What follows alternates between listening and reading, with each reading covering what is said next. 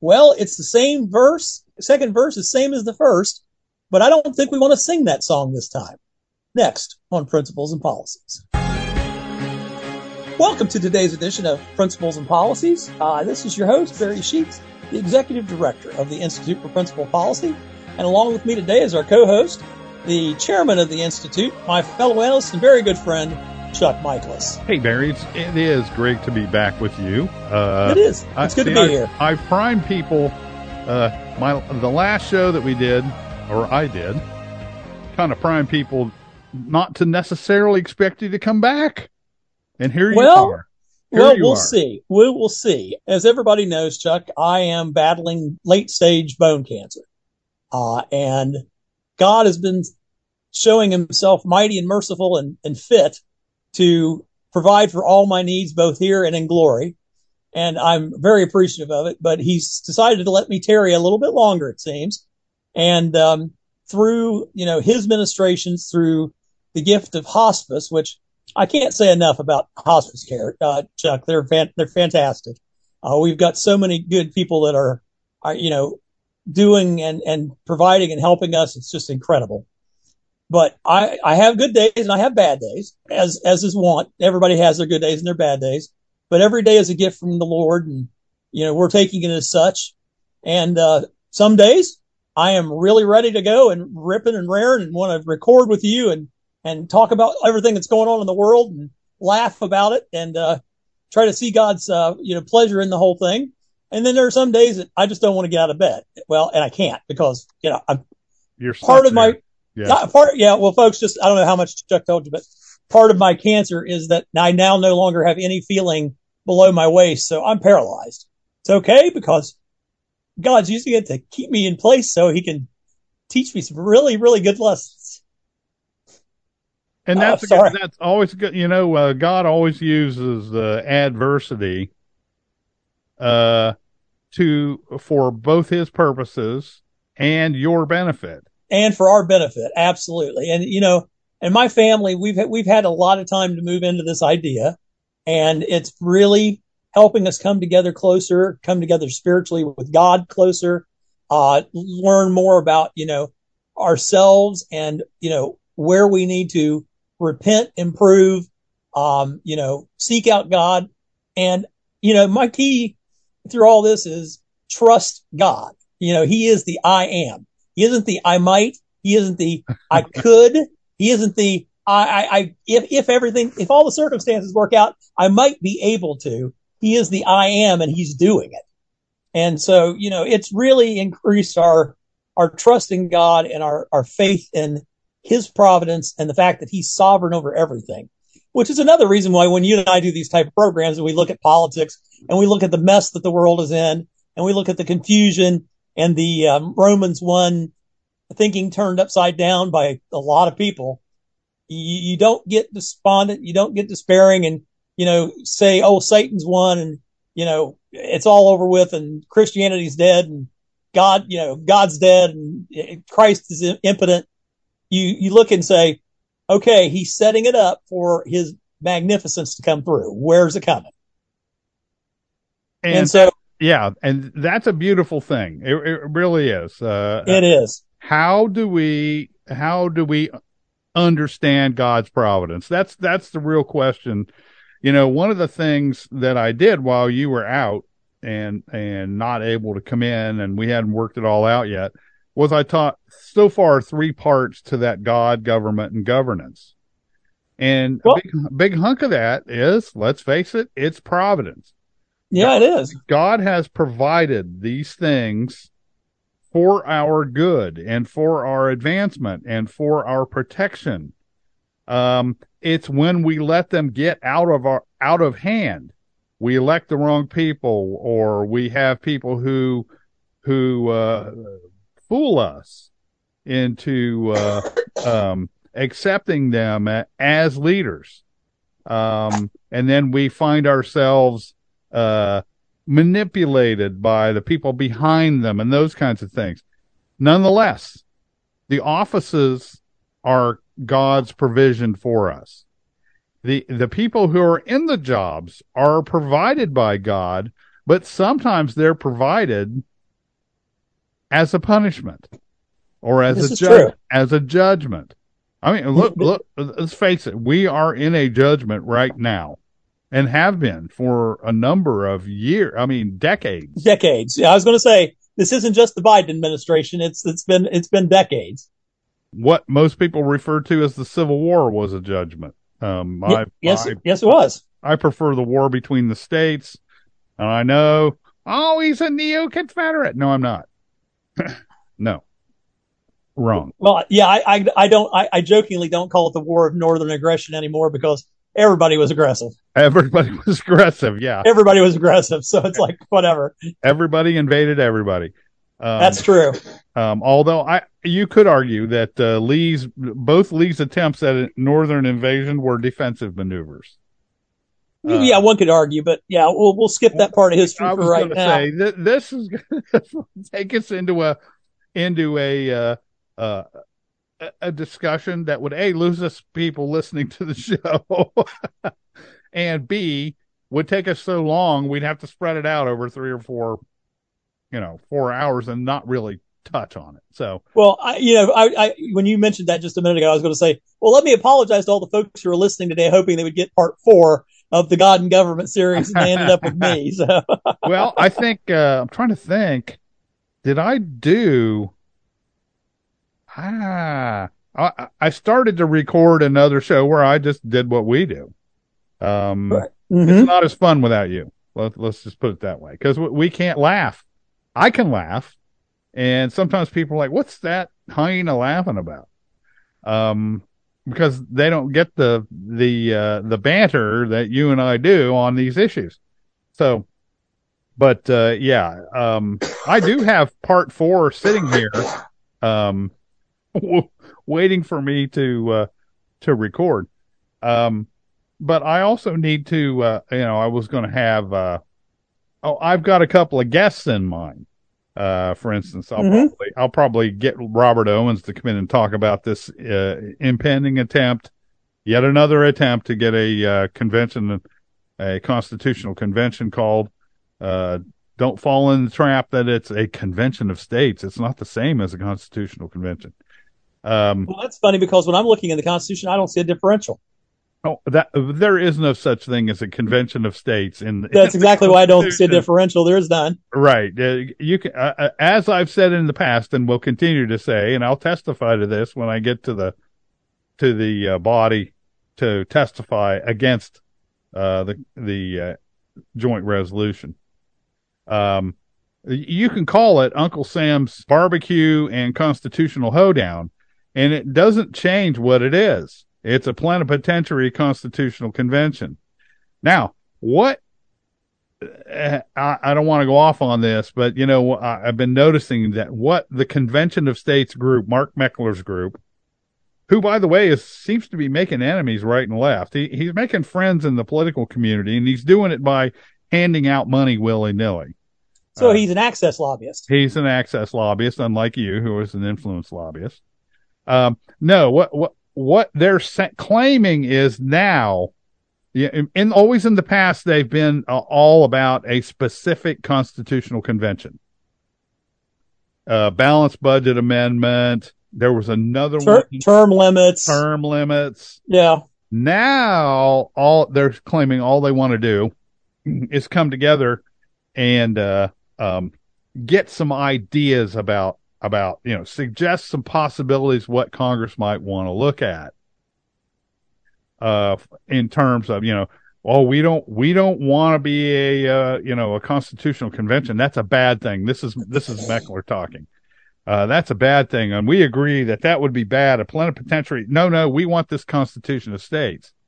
Now, one of the things they used to try to use until we exposed the fallacy that they were using here, they wanted to use the Conference Convention of 1861 as the model, as one of those conventions in which there was this constitutional convention and nothing came of it.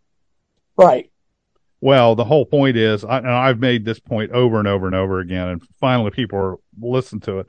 I said, Look, go out to Amazon and pay the $8 and buy the book that has the proceedings of the conference convention of 1861 in it. And every speaker that comes to the podium says, we know this is not an Article 5 convention. Right. Right?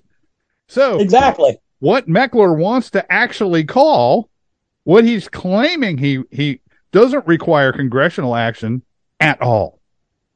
It requires the states to want to get together and talk about what should we suggest to the federal government for amendments. That's exactly what the Conference Convention of 1861 did. Yep. People from appointed as delegates or representatives who had no authority whatsoever to make any changes at all to the Constitution got together and discussed ad nauseum, ad infinitum, by the way, potential amendments to the Constitution, which they then sent on to Congress. And by the time they sent it to Congress, South Carolina had already fired on Fort Sumter. So where did it all go? Nowhere. Because that attack came on April 12th, 1861. And so Meckler is doing what Meckler does best. He's blowing smoke when he should be trying to clarify the air. And that's the kind of thing we run into. These people are rampant, not just in government, but in quasi-government and in people who are trying to influence the government. They just lie. No problem. Who are you going to trust, me or your lying eyes? Yeah, exactly. And essentially, trust my money. Yep. Is what Mark Meckler is. Trust my money that I've given to these representatives, because they put huge amounts of money in these guys in their reelection funds. Okay. Again, he's an access lobbyist, not an influence lobbyist. Nope. So I kind of got off on a tangent, but I want to call Robin Owens, who I'm working with and you've worked with. Oh yeah. And we will work to stop this thing. Now, he's given me some suggestions that I don't necessarily, I like going in and saying, look, one of the chief things I've always found that really kind of puts the damper on the thing is, like, we've tried 6 of these. There have been 6 of these in Anglo-American history, modern Anglo-American history. There were others before this. Sure. And I said, every one of the 6, every single one of those 6 led to a fundamental change in the form of government. And I can indeed it does. Yes. Yeah, I'm not going to do that. One of them was the Confederate Convention of 1861. And yes. I always put in the notes and said, well, obviously this did not lead to a successful constitutional settlement. No, not at all. No. And as a matter of fact, if folks want to get it, we have some materials on our website at principledpolicy.com, booklets that Chuck and I have put together. He did most of the research. I'm not going to take credit for it. I just wrote some flowery language. But where we go into the history of those various conventions, we go into the calls that each of the colonies made for the 1787, and we basically laid out where Meckler and company and all of the permutations of what COS is have been basically obfuscating and lying through their teeth about for the last 12 years. And those booklets are available. I think there's a hyperlink to some of them on our sidebar that people can find, and they can take a look at some of the scholarship that you've been putting out on this. Well, I appreciate that. My scholarship, of course, they always question my scholarship. That's fine. I'm an amateur historian. I'm not a professional, and seeing the work that the professional historians are doing on this subject, I'm glad to be an amateur. You're glad to be an amateur. That's right. Yeah, because and from my perspective, as an amateur historian, That means I read a lot of stuff that I'm not supposed to read. Right. You get access to stuff that they're like, well, you shouldn't have read that. You shouldn't have read that. That defeats our purpose. Yeah, I watch a guy on YouTube, and the name of his channel is Tik History, TIK History. Okay. And Barry, I'd look him up if I were you. He does a lot of stuff. His main focus is on World War II. And he does a lot of stuff on the Nazi Party, how it came about. He did a 4-hour long series of videos on, and you'll be familiar with this argument, why Hitler really was a socialist. Because hilarious. If you talk to people, if you talk to an average Hitler was not really a socialist, he was a capitalist. No, he was a socialist. Not hardly. When the Nazi Party goes in and takes over both the company and the union working in the company, right? Guess what? And interestingly enough,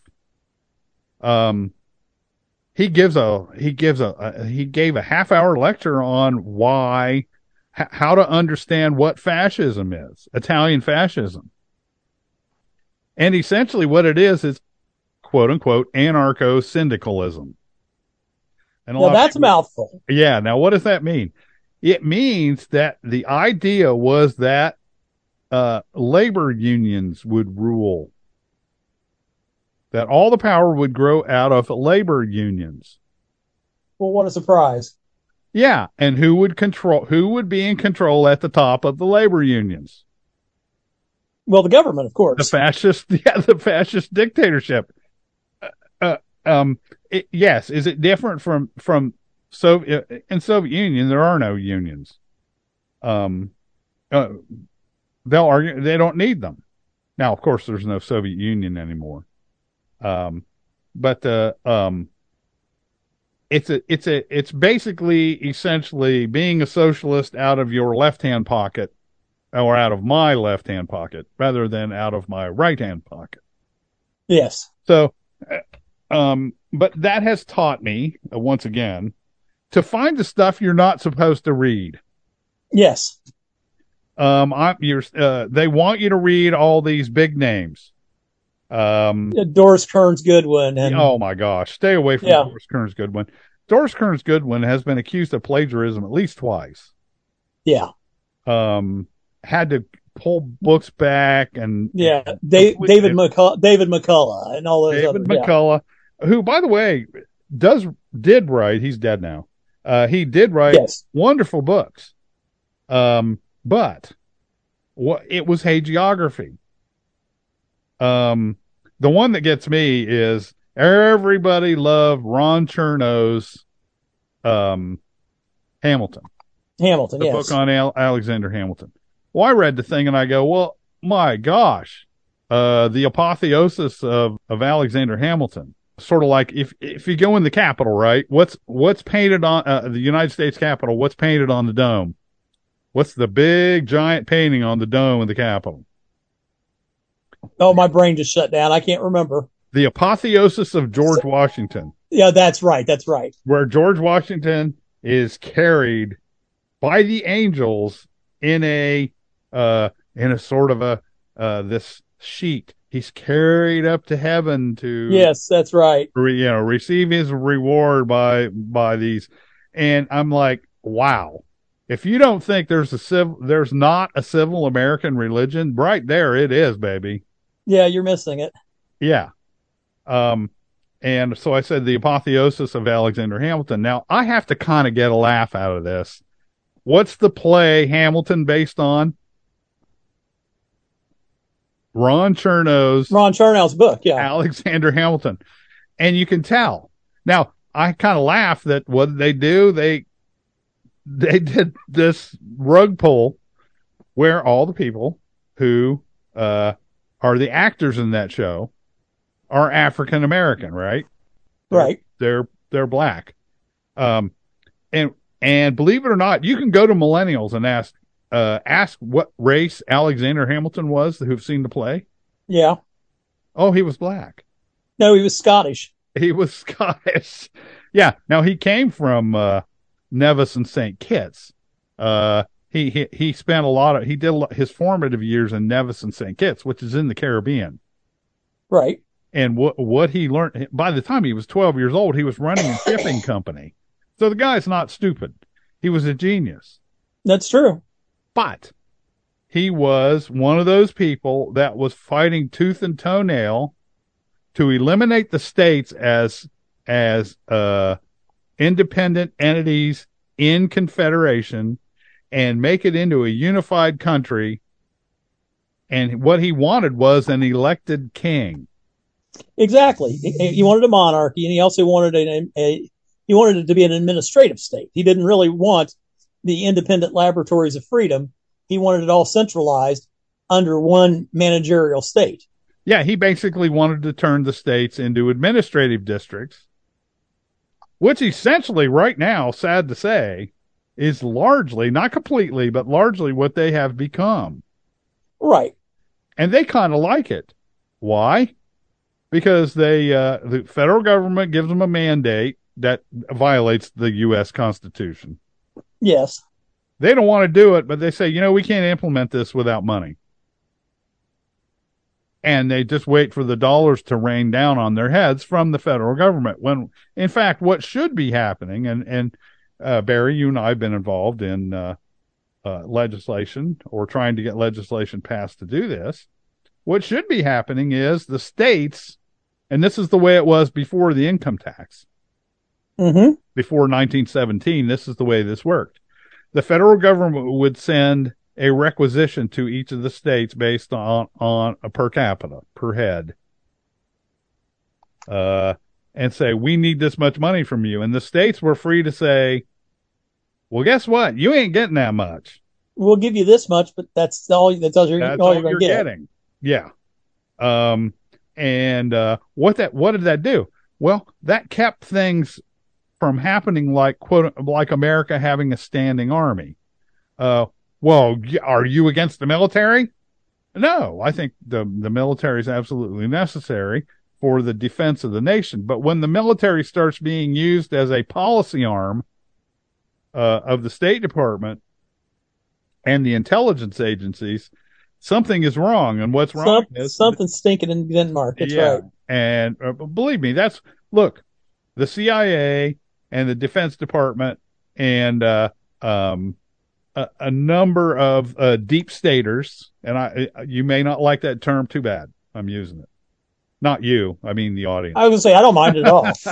The fact is that they are attempting to gin up reasons why we need to intervene in the Ukraine-Russia war. Yeah. Like our interventions have been such a success in the past. And in fact, my wife and I were discussing some issues that your church and my church are having. I'm not at liberty yet to discuss that. Yeah, we won't bring that out yet. Not yet. There are some action going on. If you're paying attention to your emails. I am. I have been paying attention. Yes. Yeah. I have an update for that one when we're off the air.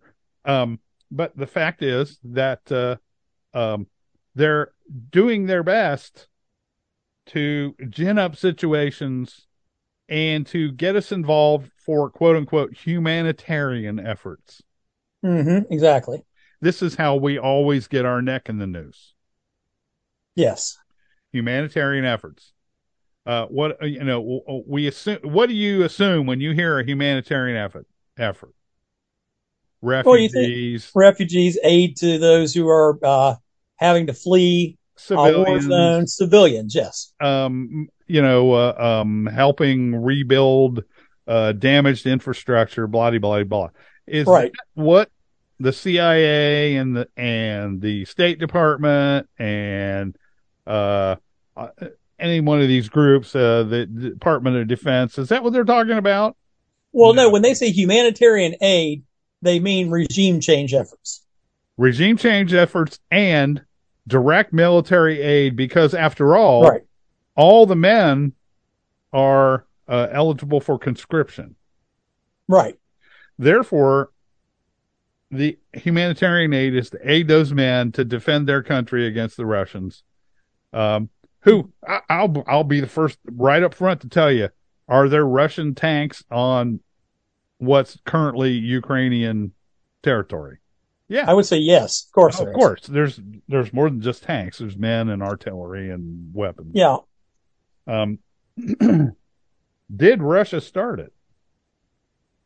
And the answer to that is no. No, it doesn't seem that way at all. Except, what are we told nightly when it comes up, or every the Russian war of aggression? Yes, the Russian war of aggression. Forgetting the fact that the Ukrainians, and this has not been purged. You can go, and they don't expect anybody to go back and read it. And again, folks, read the stuff you're not supposed to read. Yeah, absolutely. Go back and read the stuff you're not supposed to read, because I went back and did the research, and I'm like, it seems like the Ukrainians were shelling their own people in eastern Ukraine for a couple of weeks before the Russians said, okay, that's enough. And why were they doing that? Well, there are separatist groups in those areas that are ethnic Russians. They speak Russian. They don't speak Ukrainian. And by the way, those are two different languages. They're very, very, very similar. It's almost like the difference between English in the U.S. Yep. and English in Britain. It's one of those kinds of deals where it's dialectical mostly.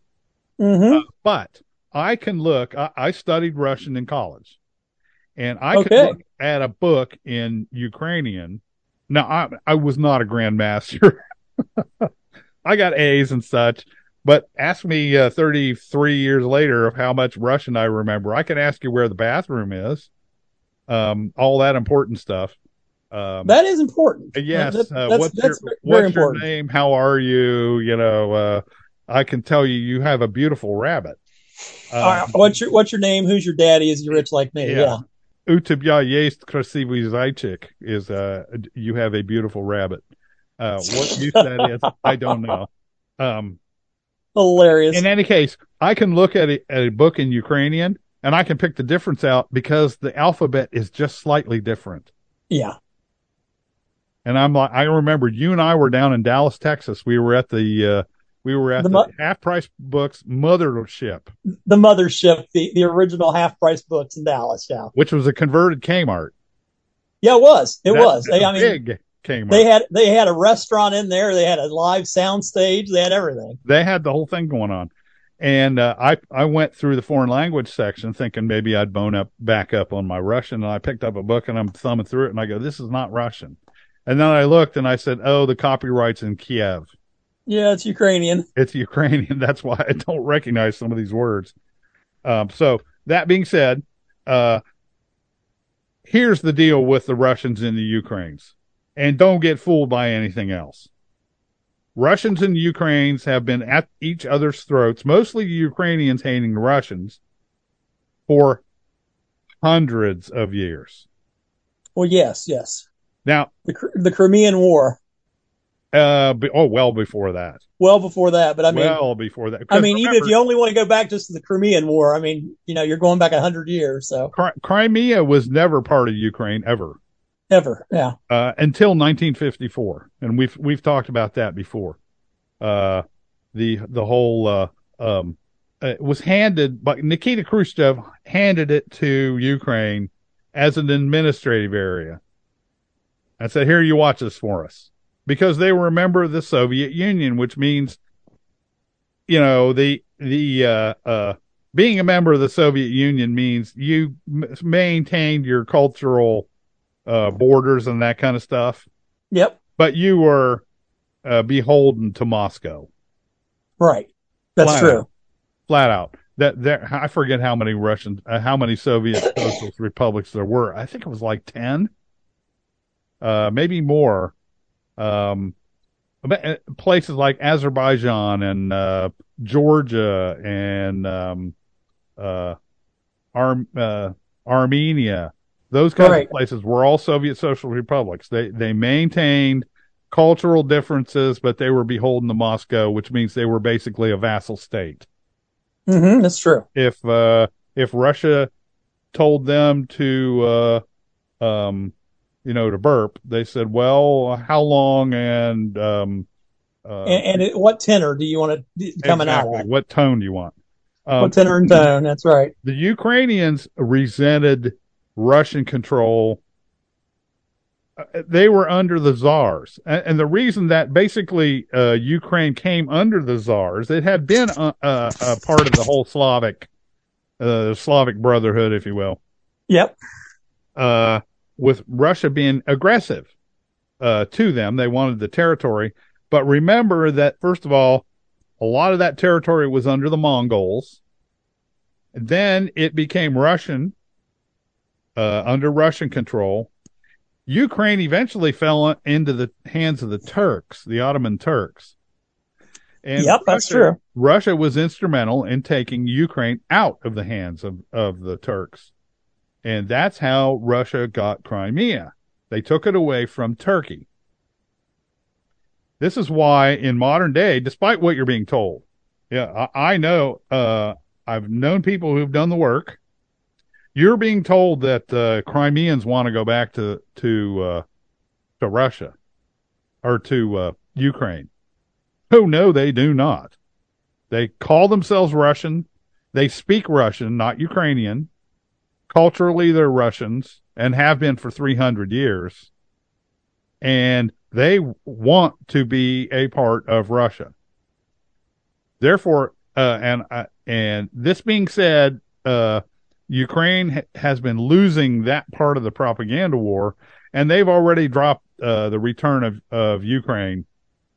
They're very close to completely dropping the return of Crimea to Ukraine as part of their demands to end the war. Russia says that's a good thing because we're not giving it back.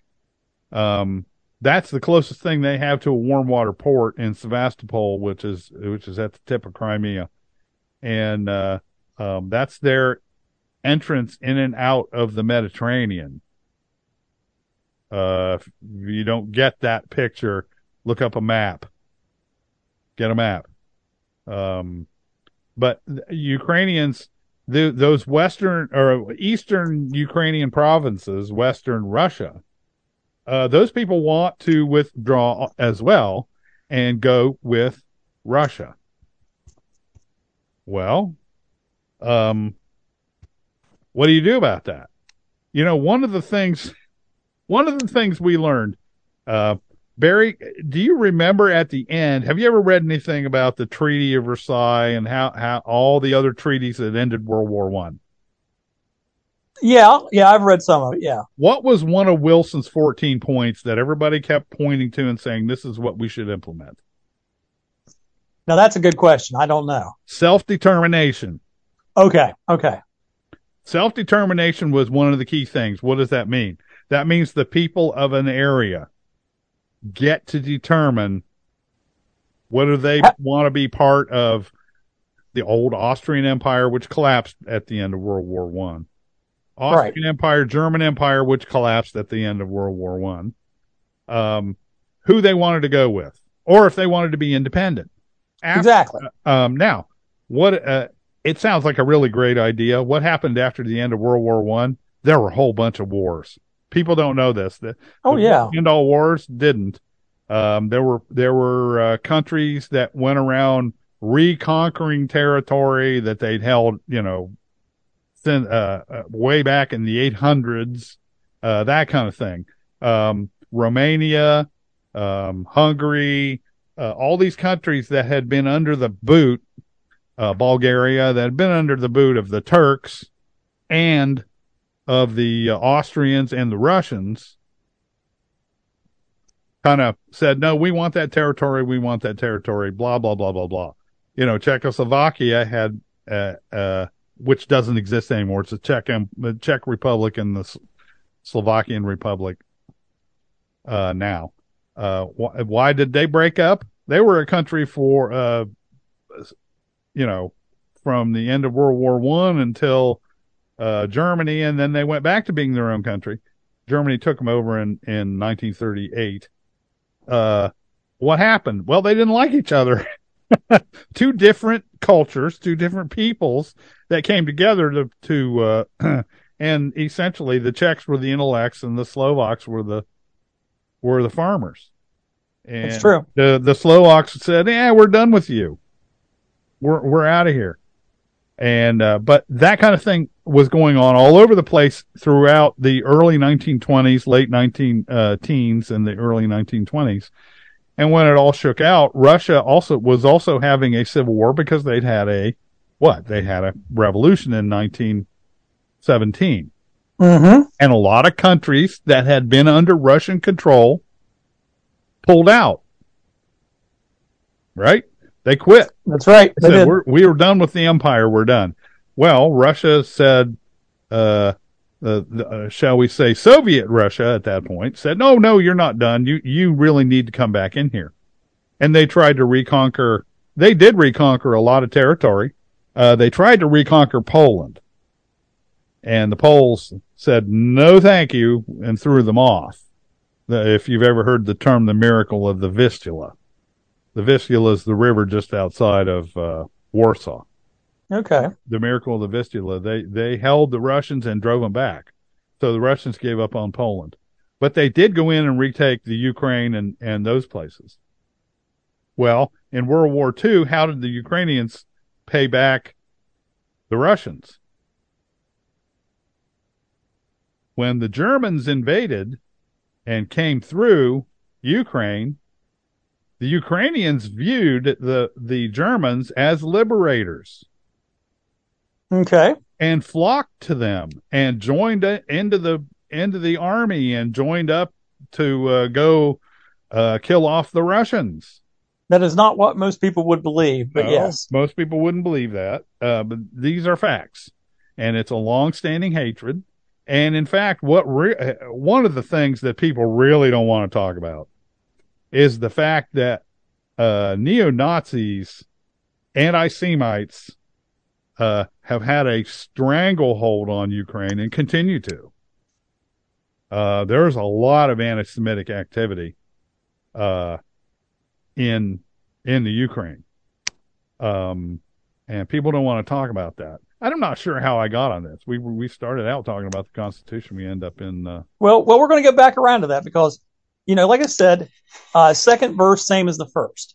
And what I was talking about, Chuck, was the idea that, well, just this week, before we went to air yesterday, we're recording this in the middle of the week, that it's now pretty much official that the current sitting occupant in the White House, Joe Biden, has made a formal announcement that he is running again for president of the United States.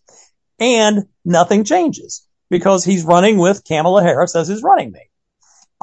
So therefore, nothing's changing there except for the fact that when he made his announcement and gave his speech, one of the things that he said in the announcement was that he's there to finish the job. Now, folks, I don't know what you think his job approval rating has been, but from I can't even say objective viewpoint because I'm not objective. Let me just be honest. His job is pretty bad. It's been pretty bad. You look at our economy, you look at our way of living, you look at inflation, you look at the cost of goods and services, you look at our price of food, price of fuel, unemployment rates, you look at everything. They have all taken a nosedive or climbed like crazy, inflation out of control. And he thinks he's doing a great job and he just wants to get in there and finish the job. It's like, I'm afraid we won't have a country if he finishes the job. And of course, I'm not alone in that. Various polling has just come out basically saying that less than 50% of Democrats want Joe Biden to be running or taking the presidency after the 2024 election. 70% of the country believe that he's going the wrong direction. And his strong base is like 24%, Chuck. Now, as a sitting incumbent president, if your reelection base is only 24% of the electorate, you're going to have some trouble. Now, he's going to get help. Where's he going to get help at? He's going to get help from the same places that everybody else gets help from, his own party. The Democrat National Committee has already indicated that they will not allow any presidential debates to take place on the Democrat side during this election. Now, why is that important? Because Joe Biden already has a challenger. Yep. As a matter of fact, he's probably got two, but one of them is not going to announce right now. And the one who's not announcing is Gavin Newsom, who's the governor of California. But everybody fully expects that he probably will at some point, maybe later on in the summer or fall. Which would be stupid because as you look at the state of California and the mess they're in, it would be like, well, what's the real big difference besides age between you and Biden? Your policies all stink. You are forcing socialism and totalitarianism on the people of California, and you want to do it to the rest of the country. But the Democrat Party doesn't have a bench. Okay. I was talking with some political friends of mine the other day who stopped in here. Gee, I think you're one of them, as a matter of fact, Chuck. Yeah. Well, along with a couple of state reps. And we were talking about this whole idea that the Democrat Party doesn't have a bench. They don't have any depth. What they do have, though, and what they would hope to get rid of very quickly, is that not this week, but 2 weeks ago, before Joe Biden announced his reelection, another Democrat put his hat in the ring and announced that he is going to run for the Democratic nomination for President of the United States. Now, this name is going to be familiar. Whether you know a lot about this person or not, you know the name. The name is Robert F. Kennedy Jr., Bobby Kennedy's son. Now, Robert F. Kennedy Jr., Chuck, is somebody who I've met and I've come to know a little bit. He is an attorney. And he's an activist for health freedom. He has been fighting big pharma and all of the manufacturers of all the drugs that have harmed and killed people throughout the years. And he is very successful at what he does. He has won major cases that most people don't even know about.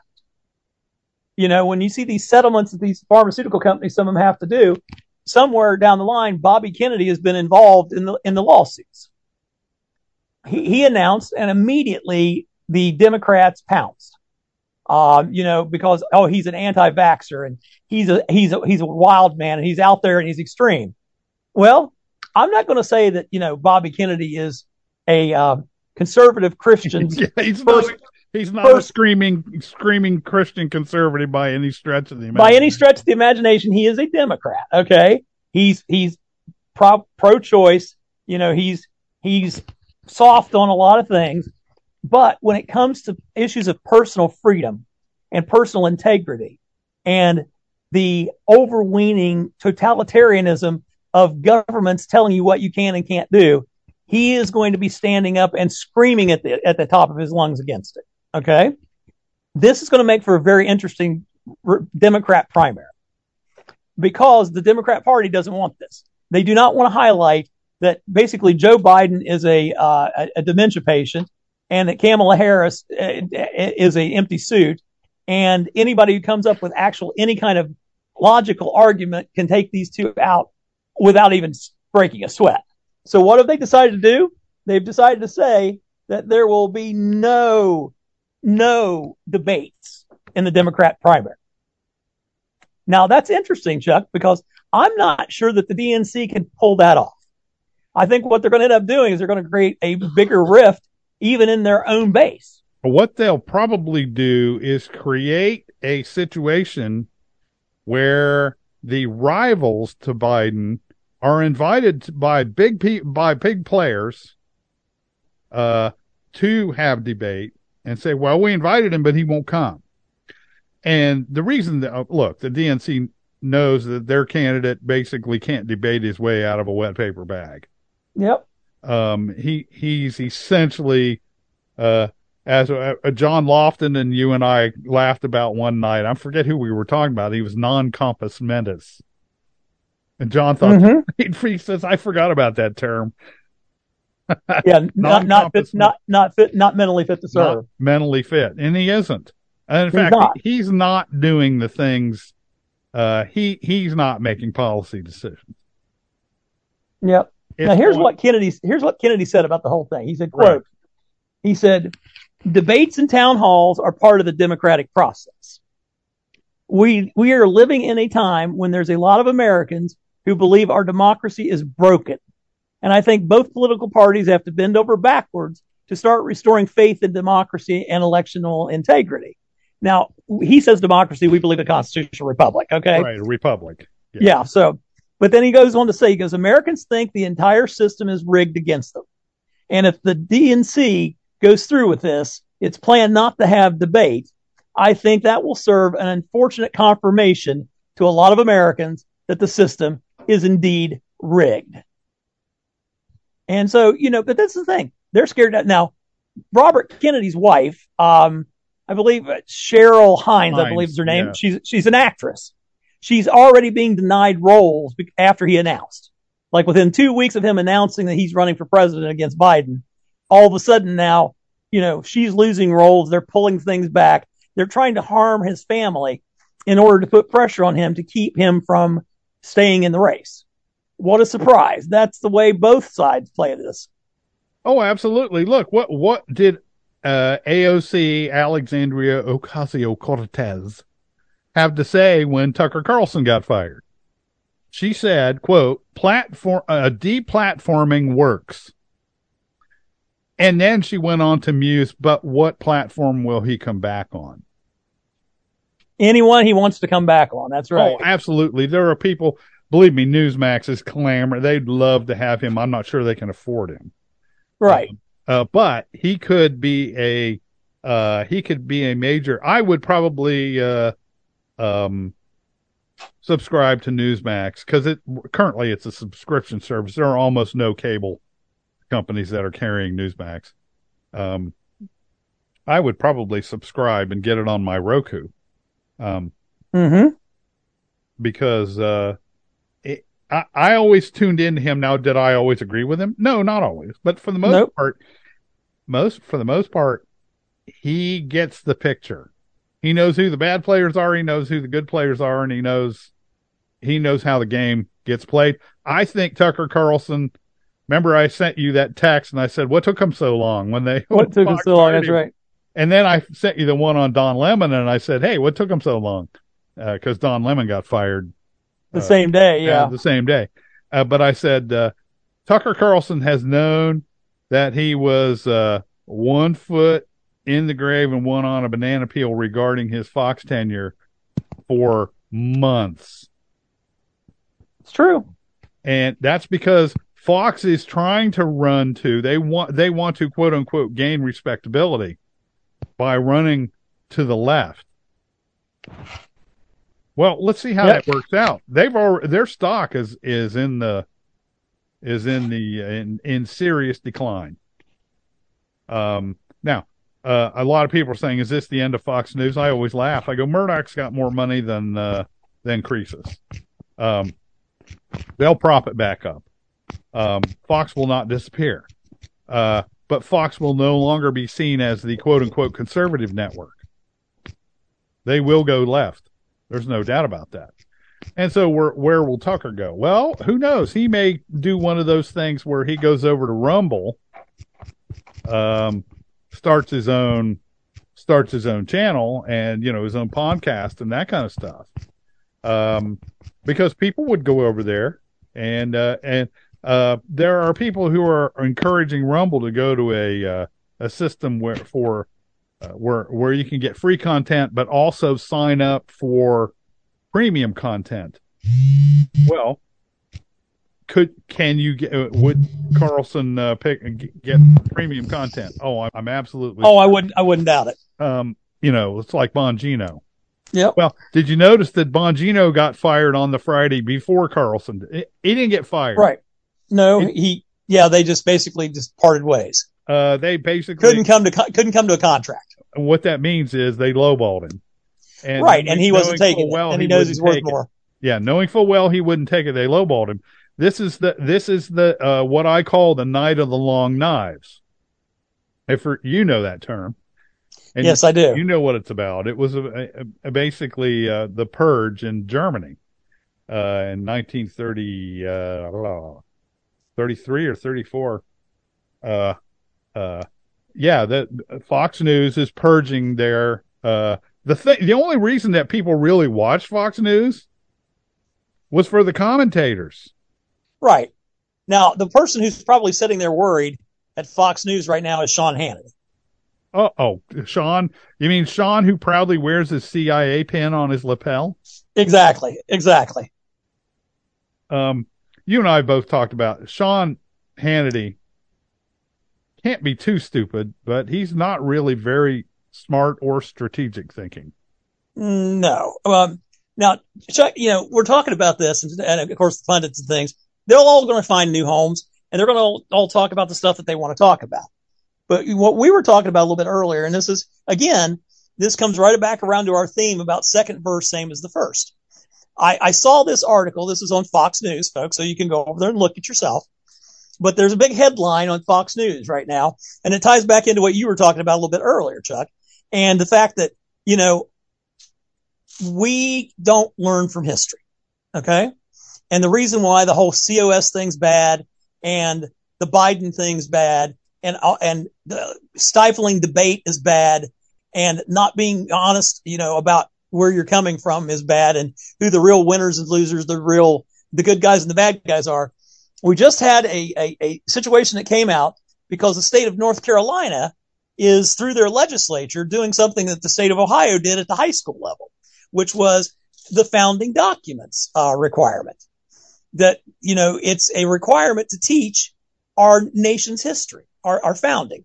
You and I worked on that together with a lot of other people for years at the State House because the schools just weren't teaching it. They used all the excuses in the book, Common Core, blah, blah, blah, teaching to the test, et cetera. And we had to actually go in and write legislation to require them to spend some time in the history classes teaching our founding documents, teaching the basis of the American way of life. And and of course the tenured academics of the world thought that was just horrible. We're stifling intellectual freedom, blah, blah, blah. Right. You're forcing us to do this. And it's like, well, you wouldn't have to be forced if you loved the country and realized that a generation upon generation of people should know what their heritage is. They should know the background of what it took to be free, to be called American. Well, that seems to be rankling a lot of people in North Carolina who are doing the same thing now because North Carolina is doing it a little bit differently. They're requiring their state supported institutions of higher education to teach these founding documents. So what happened is 673 university professors in the University of North Carolina system signed a public letter yesterday, on Tuesday, we're recording this on Wednesday, opposing legislation that would require university students to take courses on America's government and founding documents. Now, first of all, 673 tenured professors at the University of North Carolina. I think they could probably go on a hiring freeze for a little while. I think they got way too many. But they basically are screaming about it because they're afraid of infringing the university's academic freedom. And some of the quotes in here I want to read, Chuck, because this is hilarious. Okay. So basically, House Bill 96 in North Carolina will require students to take a 3-credit-hour course covering the required reading of the U.S. Constitution, the Declaration of Independence, the Emancipation Proclamation, and 5 essays from the Federalist Papers, Martin Luther King Jr.'s letter from a Birmingham jail, and the Gettysburg Address. Now, that doesn't seem like such a heavy load. Now, to you, does it to me? Well, you and I having taught classes on virtually all that. No. On virtually all that, it's not hard. Okay. But the professors, this is what they're opposing. They say that, quote, that this violates core principles of academic freedom and substitutes ideological force feeding for the, quote, intellectual expertise of faculty. So what they're ultimately saying is, we are the gods of this system and you cannot tell us how to run this show. And we would rather feed them Marx and a healthy dose of communism and get them to be good little apparatchiks than to actually show them what their freedom actually costs them. And of course, now on the other side, and this is the bill that they really hate, Chuck, because the other bill is House Bill 715 in North Carolina, would eliminate tenure at the University of North Carolina and its affiliated campuses, establish minimum class sizes, and require colleges to report, quote, all non-instructional research performed by higher education personnel at the institution, unquote. The gravy train is stopping. Yes, that's it. That's what they're using, the the founding of America documents as the shield front to try to protect all of the monies that they're getting from China and from the CIA and from other places to run these experiments and do these like crazy things that if the general public knew what they were doing, they'd be running them out on a pitchfork. Oh, absolutely, Barry. and just as a point of order, do you remember when we got that bill passed in Ohio, and it's still on the books and nobody enforces it? Right. If you'll recall, they came to us and said, well, if we gut the bill, the guy who sponsored the bill was willing to gut it just to get it passed so he could say, as a fundraiser, yeah, I got this passed. I got it passed. You and I stood there and said, no chance. Like over our dead bodies. And you're not doing that. And it passed completely. Well, even one of the groups that was behind the bill they were seriously contemplating taking the deal, and we're looking at them like, you'll never get it. If you do that, you're done. You're done. You'll never get a bite at the apple. They will put a ring in your nose and they will own you for the rest of time immemorial. And finally they settled back. They heard what we said and said, okay, well, we're not going to do that. And sure enough, they had to pass the bill as is. And it's out there. It's required. Now, it is required, and it's required in the high schools, which we tried to get to the kids before they got to college. Now, there is a bill, I think it's Senate Bill 92. Jerry Serino, we talked about it with Mike O'Reilly on one of our monthly programs. I do remember that, yeah. Yeah, and basically his bill is similar to 715 about the tenure and what they could teach and what they can't teach and the class loads. And he's getting chewed up by the what do we call it? The intellectual core here, the elite, the elites here. Yes, the intellectual expertise of faculty. I love that phrase. And it's like, okay, well, wait a minute here. If you had expertise and you were doing such a bang up job, then they wouldn't have to come and say, hey guys, you're missing something very important here. But the point is that they don't want the upcoming generations to learn about our freedoms. They don't want the upcoming generations to learn about our history and the sacrifices it took to get here. They don't want to learn from history. And that is the biggest tragedy, I think. And if we don't all learn from history, you can be assured that we will fail just as we failed before. And the cycle will continue. All I can tell you is pay attention to it. There's a guy on YouTube named Mark Dice, and occasionally he goes around and asks people, he'll go to the beach and ask people questions. Who fought in the Civil War? And it's like Britain and Italy, that kind of stuff.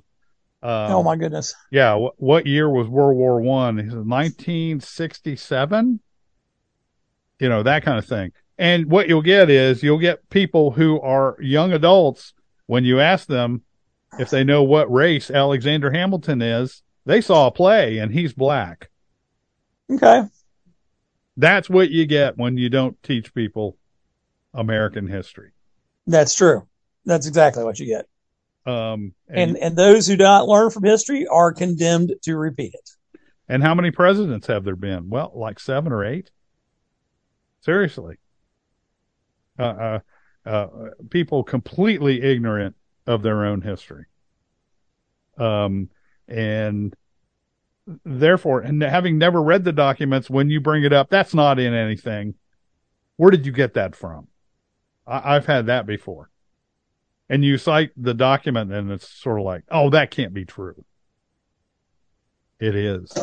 And you should go read it. Well, guess what, Barry? We're out of time. I figured we might. So, you know what we think. We want to know what you think. www.principledpolicy.com. That's principledpolicy.com. And join us again next week for another Principles and Policies, where hopefully Barry will be back with us again. Well, the prayers of God's people are mighty and effective. Very good. www.principledpolicy.com, and join us again next week.